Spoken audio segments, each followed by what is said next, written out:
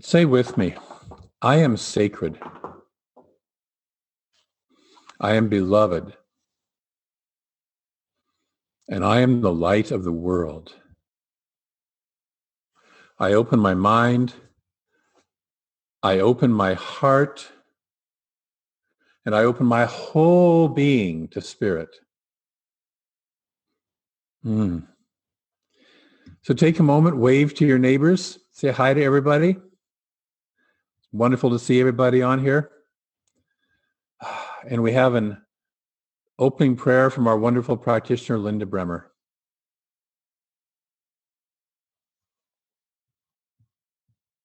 Morning. Let's take a nice breath in and center ourselves. Infinite presence right here, right there, everywhere. Infinite presence, all there is.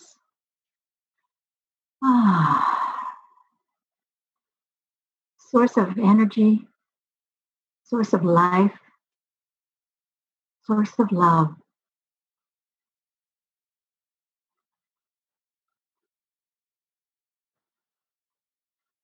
All of this flows through me. I know this is the source of all that is. And as it is flowing through me, it is flowing through every living being, through every material thing, through the galaxy. Infinite presence. I know I am one. I know each of us is an expression of this divinity. And in this knowing, I acknowledge that with every thought in my head, every thought in my mind, I am co-creating. I am accepting this universal divine energy into my very being. And my heartbeat is beating not because I ask it to, it's beating with this divine life, this life that is a full expression of me, of each one of us. And so, choosing all of these gifts, this sacred circle of community is an expression of universal energy, divine life, sacred love.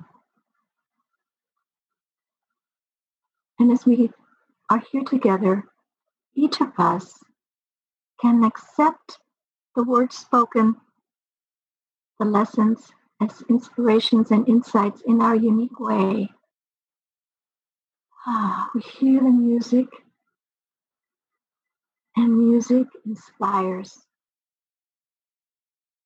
And music creates more energy.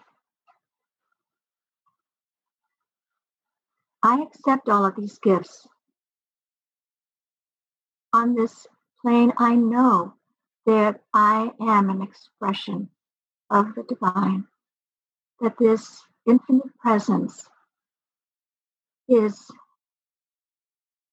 here, is within, it's everywhere. And accepting this in deep gratitude, I release this into the law that always has my back. And knowing this is true, knowing that this is co-creating this universe, this day, this moment. Together we say, and so it is.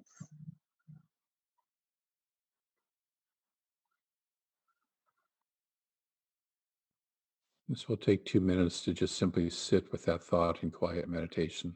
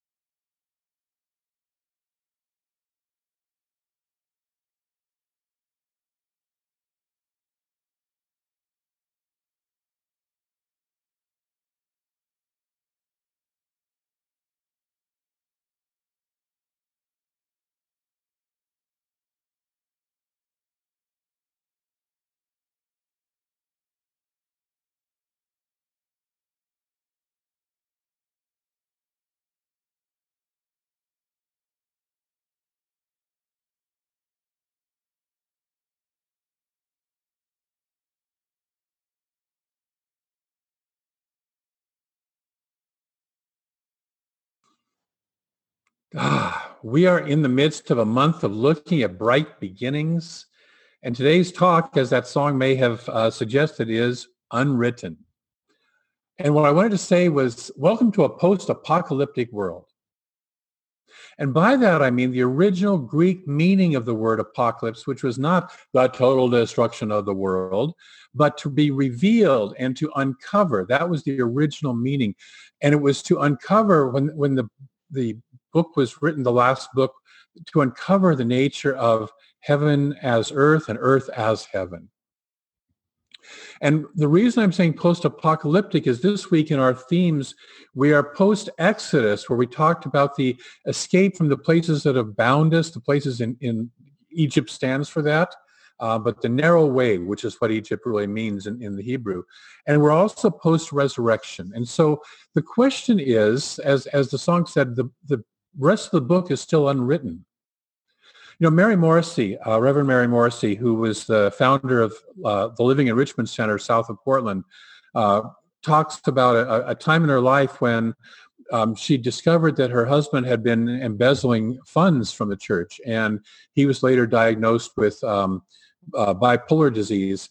And so she lost the church, she lost her marriage, and she was going through a true dark night of the soul. And she was walking along the beach in Oregon when she heard this little voice that said to her, "Dark chapter, not the whole book." Dark chapter, not the whole book. Many of us have been through dark chapters and realized that it's not the whole book. Brene Brown said, only when you're brave enough to explore the darkness will we discover the infinite power of our light. Only when we're brave enough to explore the darkness.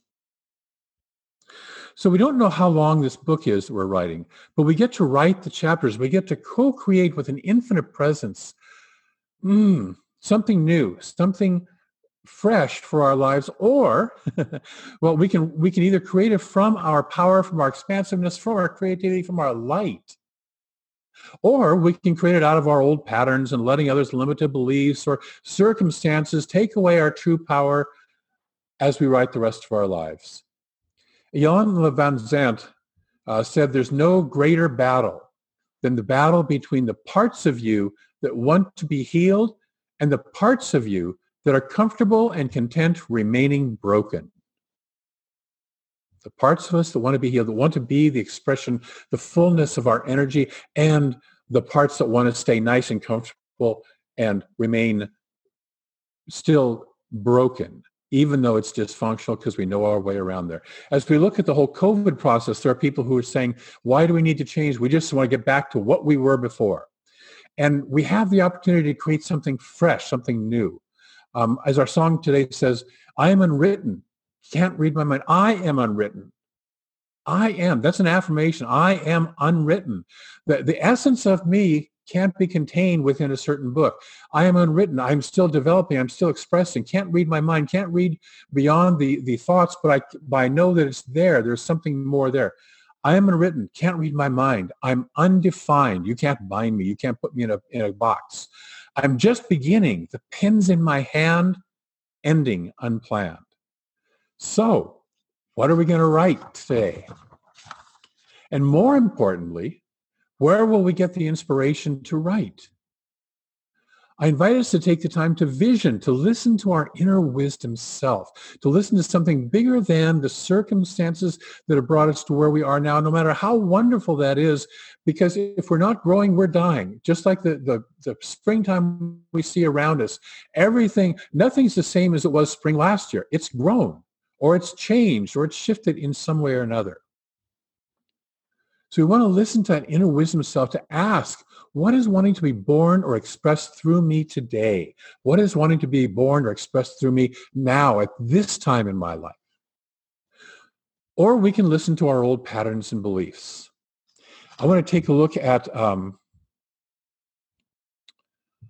slide here. Hang on one second. And this is something we looked at last August. So if you were with us back then, this will seem familiar to you. So the basis of our dysfunctional beliefs is the two little foundational blocks that are at the bottom. It says, I am separate from life, and life is not safe. I'm separate from life, and life is not safe. And it's easy to get caught up in that right now because it sort of looks like life is not safe. And there's a difference between there are things in life that are unsafe and life itself is unsafe. See, it's unsafe for me to go run out on the freeway and run down the freeway.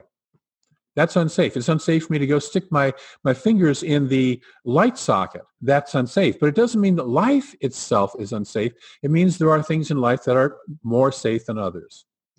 Out of this process, from these foundational beliefs that we learn very young, I'm separate from life and life is not safe, we start to do some patterns. We start to do a core thing, core action that says, I must control life. Since it's unsafe and since I'm separate from it, I got to control it. I got to take hold of it and make sure that I'm driving.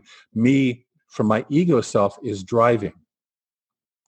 And this is our core dysfunctional belief or dysfunctional pattern, is the belief that I must control life because I'm separate from it and life is not safe.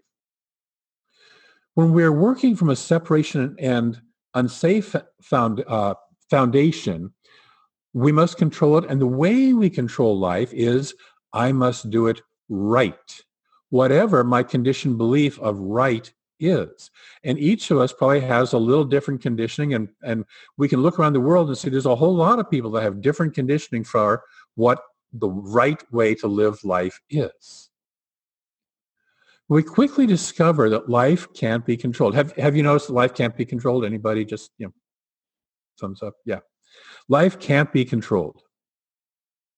Dang.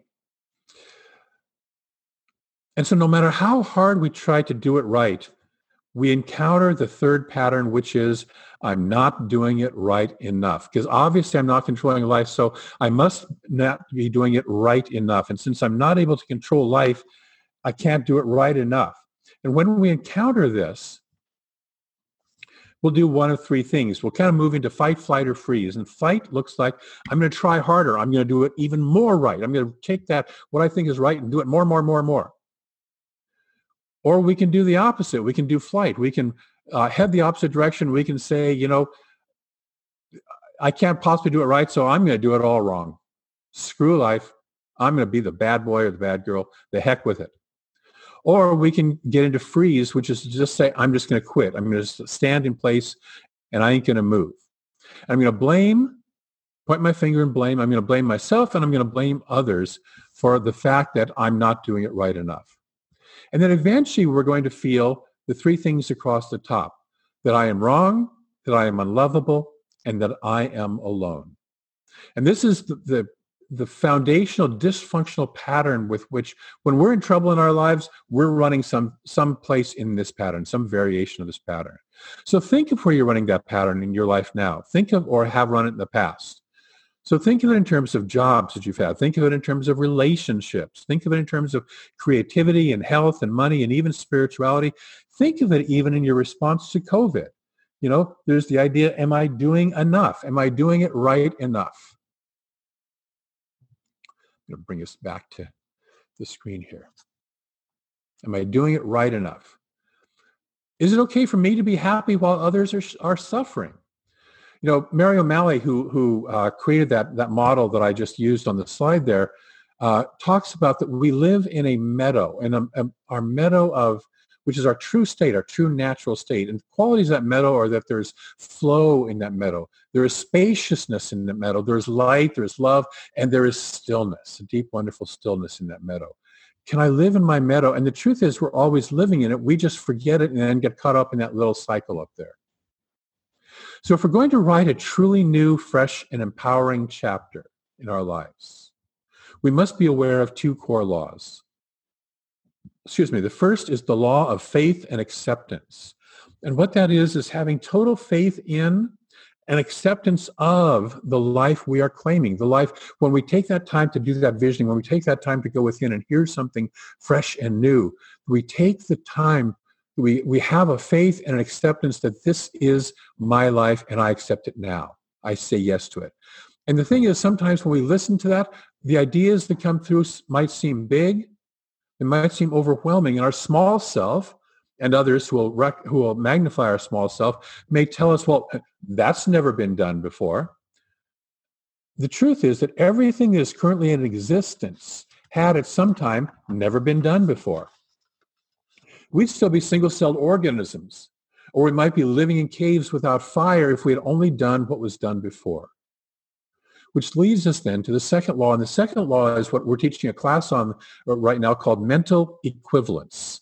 And the mental equivalent is the image that I hold in my mind of how big my good is. Everything in life was created by a mental equivalent, an idea in mind.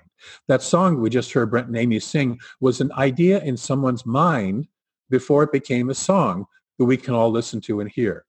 In our class, we talked about that the Wright brothers had an image of flying and the plane that would work before that plane ever got built and ever actually flew. So that image we hold in our mind is our mental equivalent. We constantly have mental equivalents of and for everything in our life. We have an idea of how big and how wonderful it can be, or how small and how limited it needs to be.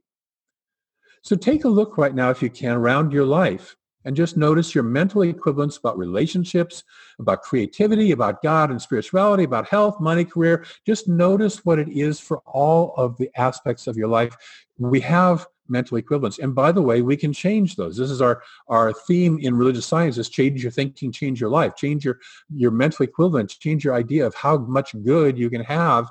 And there's no limit in God because God's infinite. The Spirit is infinite. Ernest Holmes says that the mind is the fashioning factor, and according to its range, vision, and positiveness will be the circumstance or experience that we have. According to its range, vision, and positiveness will be the circumstance, will be the experience that we have. So there's one more aspect of writing our life to be aware of. And Ernest also says we must maintain a consistent, positive, aggressive mental attitude in the truth. I love that word aggressive because we're so often surrounded by all sorts of things that say be small, play small, you can't have this. Right now we're being surrounded by, people talk about all the, what does COVID feel like? What are the symptoms and all that stuff? And we have to maintain an aggressive consciousness of our health to maintain our health. We have to maintain an aggressive consciousness within ourselves. And that doesn't mean going out and at anybody else. It's just we have to practice it aggressively within ourselves. See, despite the myth, the writer doesn't just happily wander into a cafe in Paris and sit sipping a lovely little bottle of wine and breezing out a masterpiece in the afternoon. I'm sorry, but if you think that's actually how it happens, it doesn't. I doubt the songwriters do the same thing. I know that Brent didn't just sit down one afternoon and say, I'm going to learn to play the keyboard. And there it was, in its full, it probably took a couple of days and so, or more. And so it takes learning the craft of writing. It takes the discipline and the consistent effort. It takes overcoming the desert of writer's blocks and the things that are in the way and I don't have enough time and all that stuff. It takes letting someone chop up your work, which is called editing, until finally something wonderful emerges out of this whole process. But it's not a quick and easy process. And it's the same with writing the next chapter of our lives. It's not going to be something that we just sit down an afternoon and say, oh yeah, that's what I want, and it'll just unfold. No, it takes becoming humble and learning something new. It takes support and discipline and aggressive pursuit of what it is that we choose to manifest in our lives. One of the ways that our teaching supports that process, by the way, is classes. Classes are where we learn and we practice new things. It's where we look at what's not working and why, so we can look and create something new, truly new in our consciousness. It takes the support of teachers. It takes the support of companions, the companionship of fellow travelers on the way. And so classes are the places where we really, it's the gym where we work out and get stronger. On Sundays, we inspire, but the real work of creating a masterpiece happens in classes. And there just happen to be, this is a shameless plug, by the way, there just happens to be 2 classes that we are offering right now. They both started this past week, but this week is still the last chance you can register. And they are spiritual principles and practices. If you want to look at the basic spiritual principles and practices of this teaching and how they work and how you can apply them and how you can work them, fabulous class for that. There's also then, secondly, as I mentioned before, the class on mental equivalence, where we really look at and examine what are our mental equivalents in areas of our lives. We pick an area to play with and work with and expand in.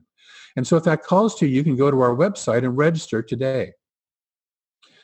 So this week, what I want to invite you to do, 3 things, 3 spiritual practices. 1 is to choose more consciously to write the next chapter of your life. We're always writing what's going forward anyways, but to be more conscious of that process. See, that it's going to be written anyways. Your life is going to happen anyways. You might as well be writing it consciously and with an expanded consciousness. Okay. The second practice then is to look at your recent and your current book of life and look particularly at the areas where you might like to have a greater experience of good and ask yourself, what beliefs, what patterns, what mental equivalents must I be holding that are creating the current results? It's one of my favorite things when I run into a problem with in my life. I look at, and the question I ask is, since the universe always says yes, what am I asking it to say yes to? And usually it's not a conscious asking. It's a very subconscious asking. And I have to kind of look back at what is it that's really being held in my consciousness. So that's the second spiritual practice, is look at your recent and current book of life and ask what patterns am I holding that create those results. And then the third one is spend time contemplating the infinite good of spirit. The writer Emmett Fox says that rather than thinking about your problem, think about God or think about the Spirit instead, because we start putting our attention on and growing what it is we want to have a greater experience of in our life. And so this practice invites us to expand our vision, to look up from the screen of our life, the one we're kind of, have you noticed that sometimes we can get locked up into the computer screen and I, for one, can stay there. And it's like, this week we've had beautiful days outside, and it's just like I finally have to drag myself practically by the hair and go, come on, get out there and go enjoy some sunshine. So look up from the screen of your life and spend some time contemplating the infinite good of spirit. So are we good with doing those 3 practices? We're choosing to more consciously write the next chapter. We're looking at what's currently happening in our life and asking what's creating that, and spend time contemplating the good. Are you good with that? Thumbs up if you are. Yes. Great. I'm going to close with a quote and then our affirmation.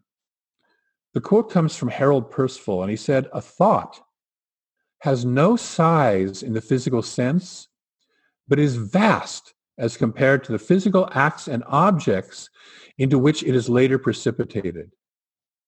The power of a thought is enormous and superior to all the successive physical acts, objects, and events that embody its energy. A thought often endures for a time much greater than the whole life of the person who thought it."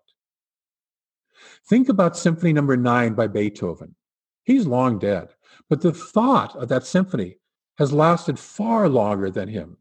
The idea of our founding fathers in the United States of America, who created a country and had a thought of a country that was free, where we could live freely, has endured far longer than the forefathers themselves.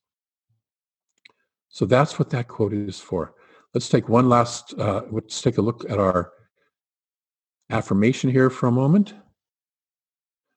And so join with me and say this together. Today, I write the unwritten chapters of my life, free from the past, and author the life I desire to live. Say it one more time. Today, I write the unwritten chapters of my life, free from the past, and author the life I desire to live. And so it is.